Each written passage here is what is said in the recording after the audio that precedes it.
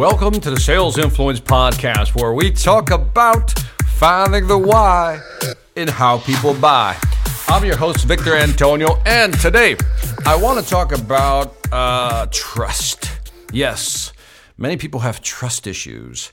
I had a question from a gentleman on YouTube, and again, thank you for putting out the questions. I really do appreciate them, and I really do try to answer as many as I can. Now, the question was along the lines of, Victor, how do I build trust? Now, at first I looked at this question and I thought the answer was pretty obvious. Be trustworthy, right? Build trust, be trustworthy. But then he responded, well, what does that mean? Don't be sarcastic, Victor. What does that mean? And I really wasn't trying to be sarcastic, but the gentleman had a point that what does it take to be trustworthy? What are some of the characteristics of a person who you can trust? Because it's not so much that we buy from people we like. We buy from people we trust. Listen to me. You heard it here for the first time. Everybody else says people buy from people they like. No, people buy from people they like and trust. Right? More specifically, people buy from people they trust. If I trust you and you're giving me great information, I will buy from you. If I believe you, I will buy from you. So credibility is always big. So here are 7 things, and this is not a limited list. It could expand, but here are the top 7 things I believe would allow you to be more trustworthy with your clients. The first one is the one I preach all the time. You have to demonstrate industry knowledge.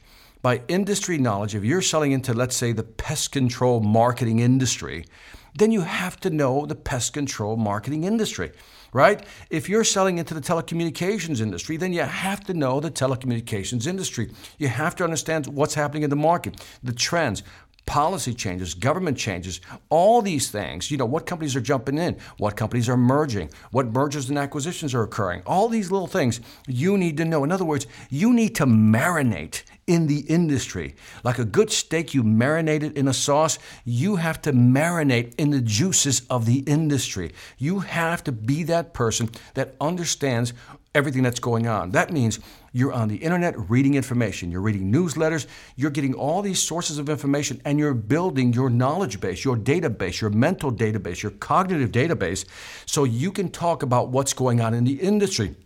This is what customers want. When you can demonstrate industry knowledge to a customer, they're going to look at you differently. The other thing that go hand in hand with demonstrating industry knowledge is product knowledge. You can't get away from that. You have to understand your product, or at least understand every aspect of it that impacts the customer. Listen carefully. You have to understand your product. Now, I'm not simply talking about, look at here are some of the specifications, here's some of the features, here's some of the benefits. I mean, you need to understand it. You need to use the product. One of the things I used to do back in the day when I was selling is that I used to play with the product. I used to sell a lot of telecommunications equipment, and I used to play with the product. I used to go back into the lab with where the engineers were at, and I would say, hey, show me how this works. I want to actually touch it. I want to turn some knobs, plug things in. I want to know how this works. So having industry knowledge is key. Having product knowledge is key. And also having just this knowledge about the market in general, right? This overall view of what's going on in the market. Now, that differs from industry knowledge. Industry knowledge is where that specific industry is going. Market knowledge is really trying to understand the bigger trends, the macro trends in the industry. Now, this is a tough one. This just requires a lot of studying and a lot of reading. But all 3 things, industry knowledge, product knowledge, and market knowledge, really does require you to dedicate some time to reading and learning. My question to you is, how much time are you spending on learning about the product, industry, or market in your area of expertise? And if it's not at least, let's say, 20 to 30 minutes a day, I think you're missing out. And maybe sometimes it's just 15 minutes. Sometimes it's just getting little updates on what's going on in the market. Find a way to keep informed, to be informed about what's going on with your market, your industry, and your product. Those are the top 3. Next, to be trustworthy, if you have this first, if you have this foundation that's called product, industry, and market knowledge, that's a solid foundation. Built on top of that, now you can have the conversations with your customers. And here's number 4, what customers want. They want you to be honest. I know, that's a simple one you're thinking, Victor, that's an obvious one. Yeah, it's an obvious one, but it's amazing how many people are simply not honest. Now, let me highlight something. I'm not saying that people lie about their product, But there's something called lying by omission. Lying by omission. And that is when a customer asks you something, you don't lie by giving them a false answer, but you don't give them the complete information. In other words, maybe your product offers A, B, C, and not D. Now, the customer only asked you about A, B, C, but later on, they're going to ask about D, and you know that. And the fact that you didn't bring it up, that you don't have it, may be an issue. That's what I call by lying by omission. Customers need help. What they're looking for is someone to guide them. Right now, there's so many options out there. Things are getting more complicated. Too many options and complexity increases, which means decision-making is that much harder. And what they're looking for is you to be honest with them. And the fifth component is to be direct. Oh, this is a good one. You want to build trustworthiness fast? Be direct. I'm not saying be a jerk, be rude. I'm saying be direct. If the customer says, I want to do this with your product, you say, no, that's not what you do with my product. Here's how it works. Here's what you need to do. If you see a customer doing something that's really, let's say, stupid, then you know what? You find a polite way of saying, Mr. Customer, that's a real stupid way of doing it. Now, you don't say the word stupid, but you get the idea. What you want to do is correct them. It's okay to correct your customers. Look, we often hear that the customer is always right. Come on, let's get past that stupid saying. The customer isn't always right because the customer doesn't know everything they need sometimes because they don't have your perspective on the market, product, or industry. That's where you come in. See, today, the salesperson is the differentiating component. All products are beginning to look alike. All services are almost at parity, which means they're alike. So who's the great differentiator? You. Listen carefully to what I just said. You, the salesperson, are the differentiator in the market. It is your ability to position the product in such a way that the customer goes, I get it. See, it's not what you sell, it's how you sell. Register that line. It's not what you sell, it is how you sell. And how you sell makes all the difference whether a customer decides to buy your product or somebody else's. Number 6, be even-handed. The best way to be trustworthy is to be even-handed. Let me explain what even-handed means.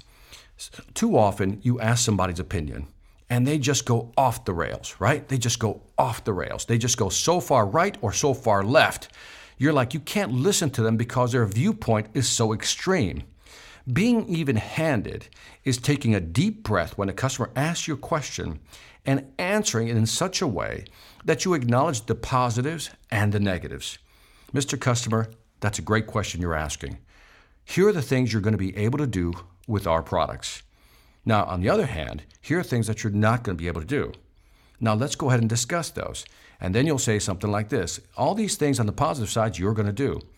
On the negative side, even though we don't have these, let's be honest, Mr. Customer, you're not really going to use these features or benefits. That's being even-handed, or at least just having an open mind to that discussion. Don't try to push so hard left or so far right. You've heard salespeople go, I would never use that product. That's a horrible product. Statements like that undermine your trustworthiness. When you are so hard to one right or one left, people just ignore you because they see you as extreme or having extreme views. So be even-handed. Again, in your compliments and in your comments and even in your criticisms, learn to look at it from both perspectives and try to provide an even-handed answer. Number 7, the big one, the key one, the one that everybody has to do is to listen. It's such a simple word, but so hard to execute. Listening. It's so simple, but yet so hard to implement. And the reason is, look, our brains process information at 500 to 700 words per minute, 500 to 800 words per minute, rather. 500 to 800 words per minute. That's how fast our brain processes information. People on average talk at about 150 to 300 words per minute. Do you see the problem? People talk at a slower rate. Our brain is processing faster. That's why we're always constantly in our mind saying, hurry up, I get that. Yeah, I understand. But we have to learn to breathe. We have to learn to slow down and listen to what people are saying. It is through listening that you align yourself and you build that trustworthiness. So let's go through the list real quick because I want to make sure you got all 7. To be trustworthy, you have to have industry knowledge. You have to have product knowledge. You have to have the market knowledge. Be honest, be direct, be even-handed, and at the end of the day, make sure that you're listening not to yourself, but to your customer. Do these things, and you will build trust between you and your customer. Now, keep in mind that building trust takes time. Do it over time. It's not something that happens immediately. This is not a binary thing. Most people think trust is, hey, let's make it happen right now. No, trust is all about something that builds over time. So be patient, go slow to sell more. This is Victor Antonio with the Sales Influence Podcast. Don't forget to leave me some feedback on iTunes, Stitcher, or YouTube. Let me know what you think. I would greatly appreciate it. Also, check out my sales training website, seminarsonselling.com. You know what's there. Great training videos to help you make more money and build your business. Lastly, I want to thank you for listening. This is Victor Antonio, always reminding you, selling ain't hard when you know how. Take care.